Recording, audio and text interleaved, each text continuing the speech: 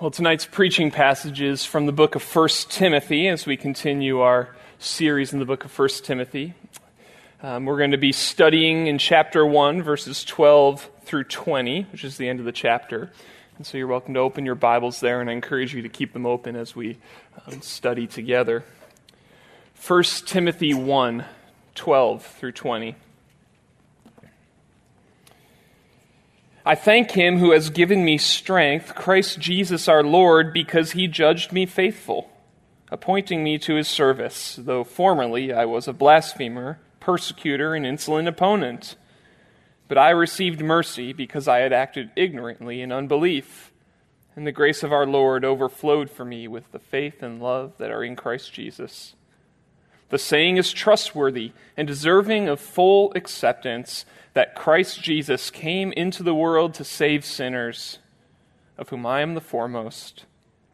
But I received mercy for this reason, that in me, as the foremost, Jesus Christ might display his perfect patience as an example to those who were to believe in him for eternal life. To the King of the ages, immortal, invisible, the only God, be honor and glory forever and ever. Amen. This charge I entrust to you, Timothy, my child, in accordance with the prophecies previously made about you, that by them you may wage the good warfare, holding faith and a good conscience. By rejecting this, some have made shipwreck of their faith, among whom are Hymenaeus and Alexander, whom I have handed over to Satan, that they may learn not to blaspheme. This is God's word. Amen. Let's pray together. God, as we come to a time in your word, we ask that you would give us eyes to see you, ears to hear your voice, that you would give me the ability to speak clearly as I ought to speak. And we pray that you would open our eyes to see wondrous things in your word. And we pray this in Jesus' name. Amen. Well, I'm guessing that for many of you, at some point, you've seen a show on HGTV.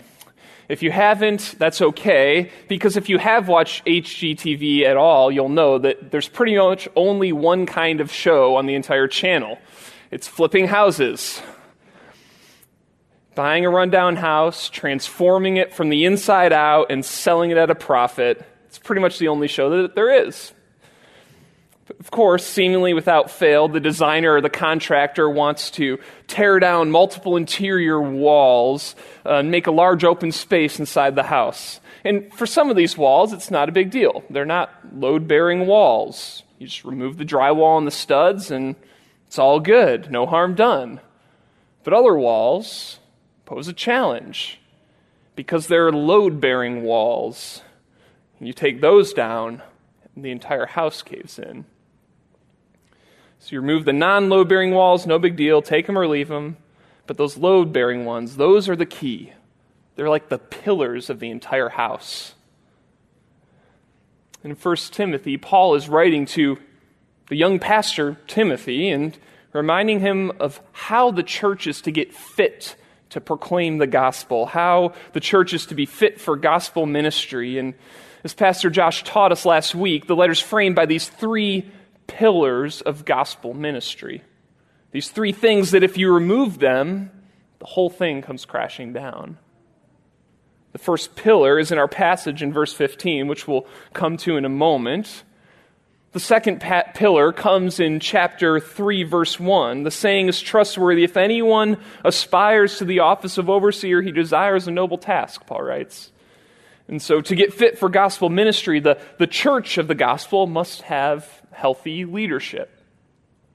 And then there's the third pillar that comes in chapter 4, verses 8 and 9. And it's the pillar of godliness and character. Paul writes, "For while bodily training is of some value, godliness is of value in every way, as it holds promise for the present life and also for the life to come. The saying is trustworthy and deserving of full acceptance." And so the third pillar of the church of the gospel is that of godliness and character. So there are these three pillars: establishing true doctrine, which is our pillar that comes in our passage for this evening; And right in the middle of the passage is where we see it. Verse 15, the saying is trustworthy and deserving of full acceptance, that Christ Jesus came into the world to save sinners, of whom I am the foremost. This pillar of the church of the gospel is about establishing true doctrine. In other words, the church of the gospel must be grounded in the truth of the gospel. And this passage breaks down into two sections. And the first is in verses 12 to 17 about standing strong in true teaching. And then in verses 18 to 20, standing strong against false teaching. Because the church of the gospel must be grounded in the truth of the gospel. These pillars that if you take them down, the whole thing falls apart. And so first, standing strong in true teaching in verses 12 to 17. So Paul already began this section in his letter about establishing true doctrine back in verse 3 of the chapter. And that's also where we see one of the main challenges that Timothy was facing in his ministry, and one of the main reasons that Paul wrote to him.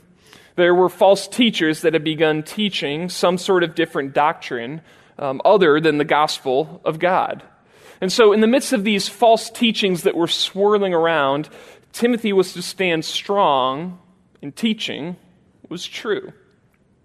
And so to encourage Timothy in this way, Paul goes back to his own story and his own personal encounter with the grace of God. He begins in verse 12.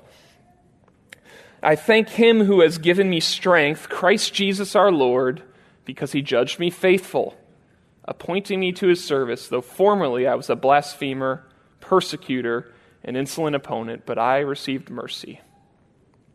Paul describes himself before meeting Christ. Three key words: a blasphemer, a persecutor, an opponent. There were words he was speaking. There were actions he was taking. There were truths that he was opposing of the true gospel. And we get a fuller picture of this shorthand description that Paul uses with these three words. We get a fuller picture in the book of Acts. We learn Paul was one of those people leading the charge against Christians. He was throwing them in prison, even working to put them to death. He was against Jesus Christ. He was against those who followed Jesus Christ.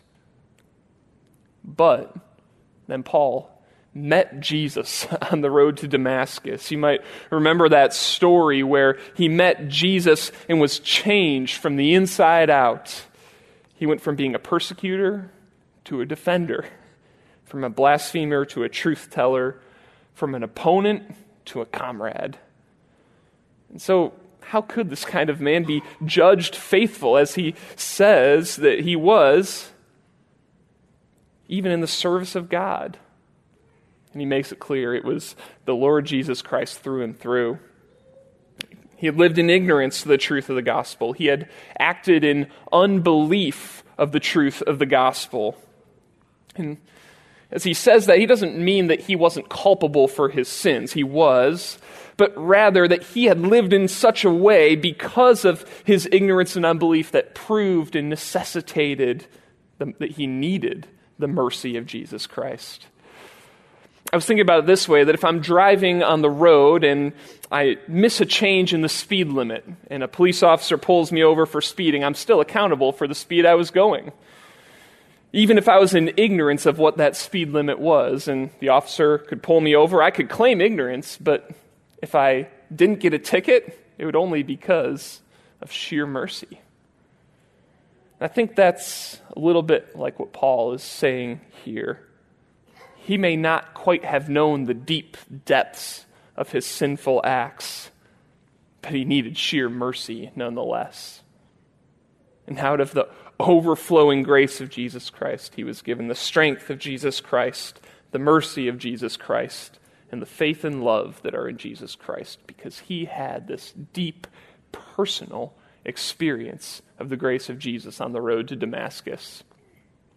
And what a powerful thing that is as he shares it with Timothy. The personal experience pulling Timothy in to faithful gospel ministry. At a previous job, I got the opportunity to take a few groups of students up the Sears Tower, or I think it's called the Willis Tower now, and they have the observation deck on the 100th floor, 105th floor, whatever it is. And it's cool, you can see the panorama of the city, but they also have these glass boxes that kind of go 3 or 4 feet out over the ground. And when you first get up there, you kind of don't want to step on the glass because you step down and you see 1,000-foot drop below you. And it usually takes someone going onto that ledge, jumping on it a little bit, and then pulling someone in and saying, "This is firm. This'll hold."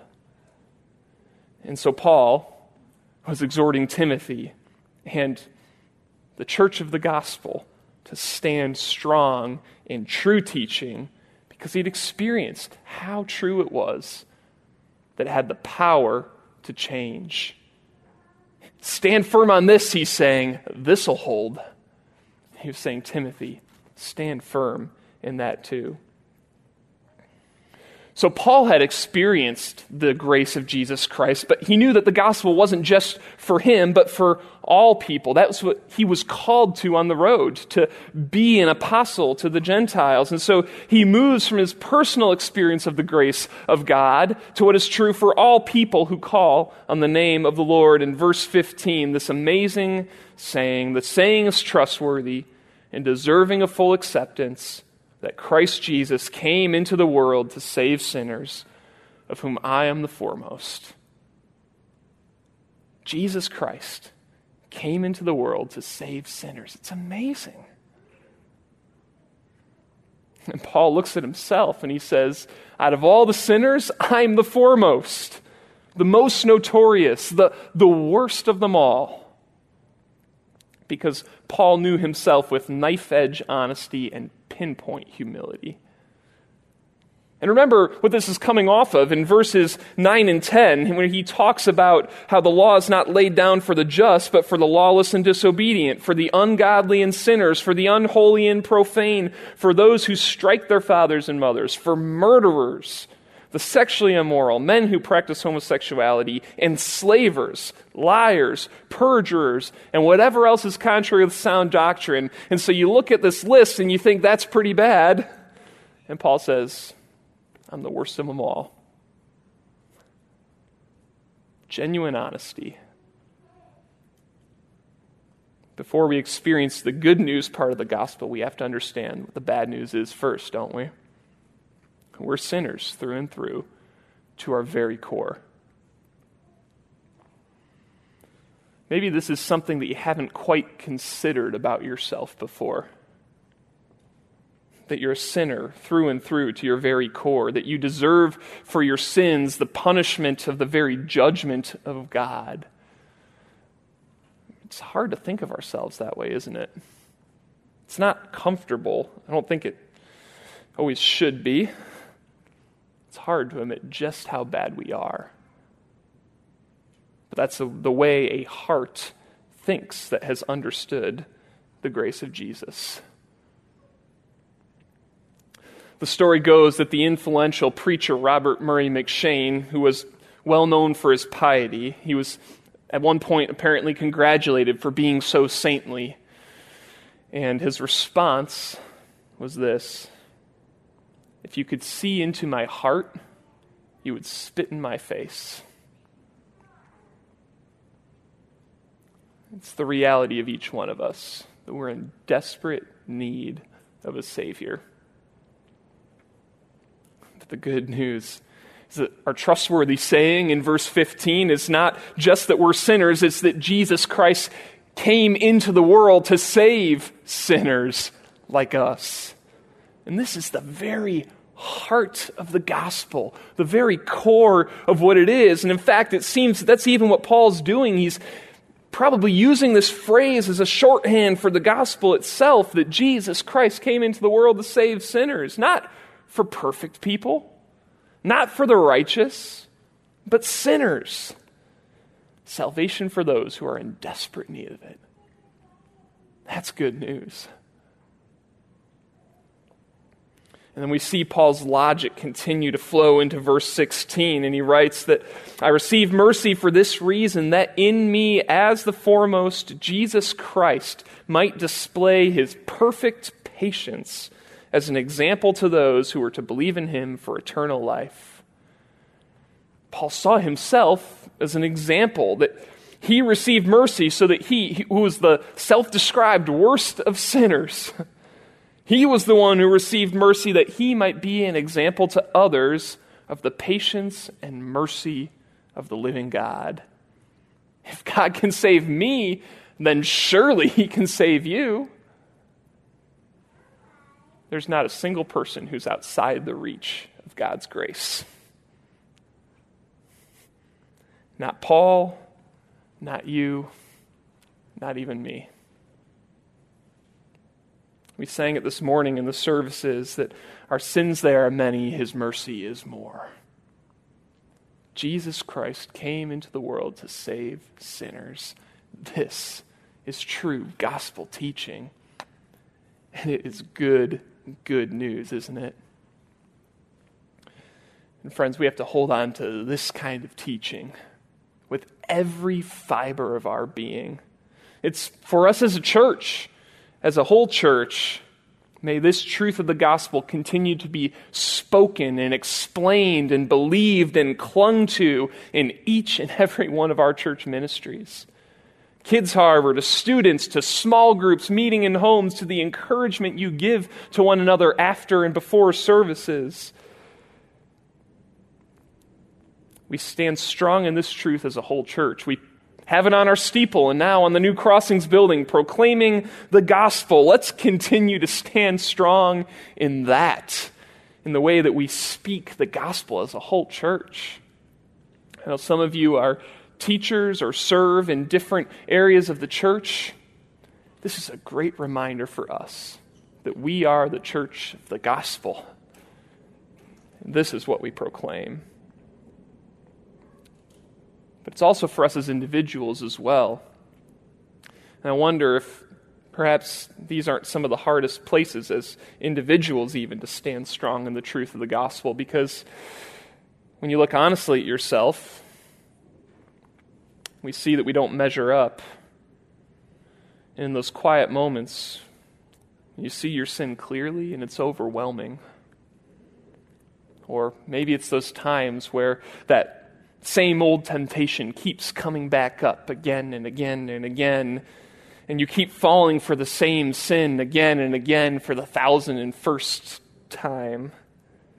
And you feel that maybe this time it really was the final straw, and that you're just too far gone now.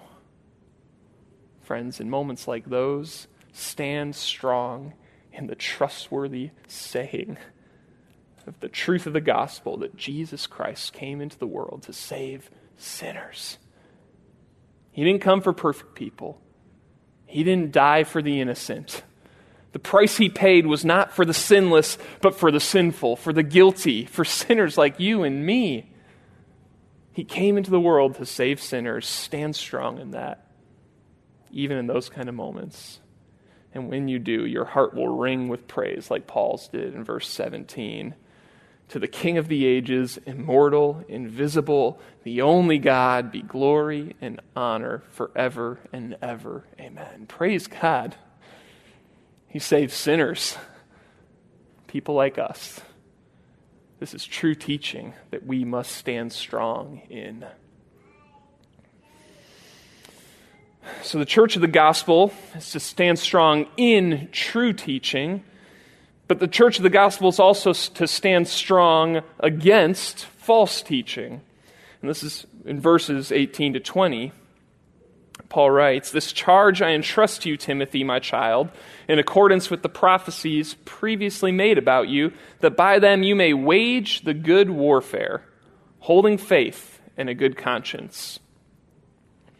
We get this charge that brings us back to Paul's initial one in verses 3 to 5.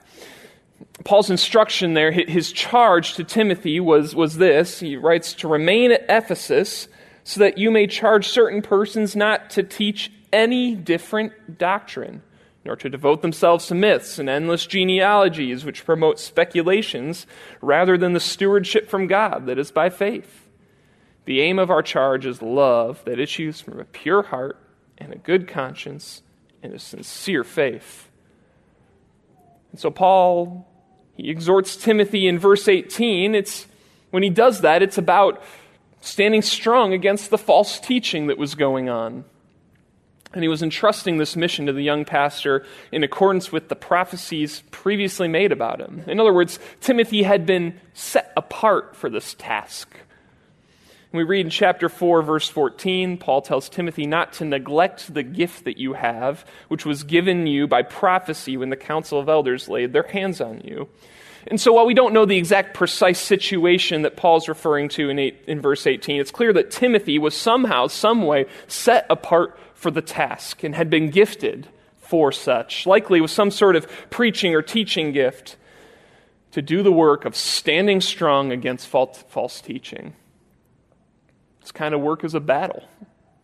It's good warfare, and it requires faith and a good conscience. Faith, this deep trust in Christ and in Christ alone, in a good conscience, in obedience to God and His Word. Faith and a good conscience are what's necessary. And so on a practical level here, for those of us who trust in the gospel and desire to grow deeper into a life shaped by the gospel, we need to remember those who are in the front lines of this battle against false teaching. So on a really practical level, we have the opportunity to encourage those who labor in preaching and teaching among us. I think especially of our pastor who preaches the gospel to us on a weekly basis. Keep holding the faith. Keep living for Christ. Keep preaching the gospel. We're behind you, giving this kind of encouragement to those who are lifting up the word of God, guarding against falsehood, and encouraging us in Christ. What an encouragement that would be as warfare is waged. Because not everyone does maintain faith and a good conscience. And Paul brings us up in verses 19 to 20. That some have rejected faith in Christ and a deep obedience to His word, leading to what Paul calls a shipwreck of their faith, walking away completely, walking away from Christ. Shipwreck. I've had the opportunity to sea kayak a few times up in Lake Superior off the coast of the Upper Peninsula of Michigan. And the water there's so clear you can see down all the way to the bottom of the lake, 20, 30, 40 feet down. And as you paddle along, there are several spots where you can glide over these skeletons of old wooden ships that have sunk to the bottom and are even half buried by sand. Some of these are even 150 feet long. And it's kind of eerie as you are floating in an 18-foot kayak on the same waters that shipwrecked such a large vessel. We don't plan to be shipwrecked. We don't plan to make shipwreck of our faith. But there's a small willingness to budge in our doctrine here, or just a little wiggle room in our obedience to God over there. And just like a boat drifts little by little, you can end up way over here and not even be sure how you got there. The author of Hebrews puts it this way, that therefore we must pay much closer attention to what we've heard, lest we drift away from it. And then here in verse 20, we hear of at least two particular men who have walked away from the Lord. Hymenaeus, Alexander. There are different opinions about what exactly their error was, but in the end we probably can't be quite sure. But what is clear is that they'd left behind faith and a good conscience. That's what Paul's getting at here. They were teaching falsehood and living falsely.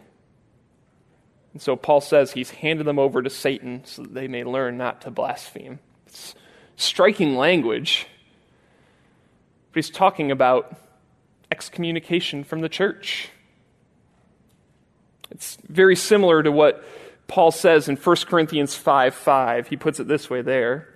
You are to deliver this man to Satan for the destruction of the flesh so that his spirit may be saved for the day of the Lord. And so a Christian has been delivered from the domain of darkness and transferred into the kingdom of the Son. And Paul's simply saying that these people have walked away from Jesus entirely. He's simply placing them back into the domain of darkness they've already chosen, which is, of course, a last resort. It's not the first step of church discipline, to be sure. It's only the final step in a long line of pleading, urging, praying, and seeking to love a person who's fallen into some sort of serious sin and error. But even in removing these men from the church, it's keeping with the gospel of grace, because this move is not one to punish, but it's to restore. It's so they may learn not to blaspheme. Because Paul, the former blasphemer, knows that even these false teachers are not beyond restoration. And that is the goal of all church discipline. Not to shame someone, not to drag them through the mud, but to restore them to repentance and faith and a good conscience. Because that's part of what standing strong against it's part of what it means to stand strong against false teaching, to stand strongly in true teaching, which is that Jesus Christ came into the world to save even the worst of sinners. So we're to stand strong in true teaching, to stand strong against false teaching, because the church of the gospel must be grounded in the truth of the gospel. This pillar that can't be removed. And so to close, throughout the past several days, the first verse of Amazing Grace has kept coming to my mind. Amazing grace, how sweet the sound that saved a wretch like me. I once was lost, but now I'm found. Was blind, but now I see. The saying is trustworthy and deserving of full acceptance, that Christ Jesus came into the world to save sinners, of whom I am the foremost. So may we trust, may we believe, and worship our Lord, the God of all grace. Let's pray together. God, we do recognize that we are in desperate need of you. We are sinners to our core, but that you sent Christ to save, and we praise you for it. We confess that we need you and can confess you as the one who gives us salvation through Jesus Christ. And we pray that you would give us deep faith in him, in the easy moments and in the difficult, that you would give us strength to trust in the truth of the gospel and not anything else. We pray for this church that you would continue to give us the strength as a church to do that as well. And we pray that as we go forward, we ourselves, as members of the church, would be ones who trust deeply in this truth as well. And we pray this in Jesus' name. Amen.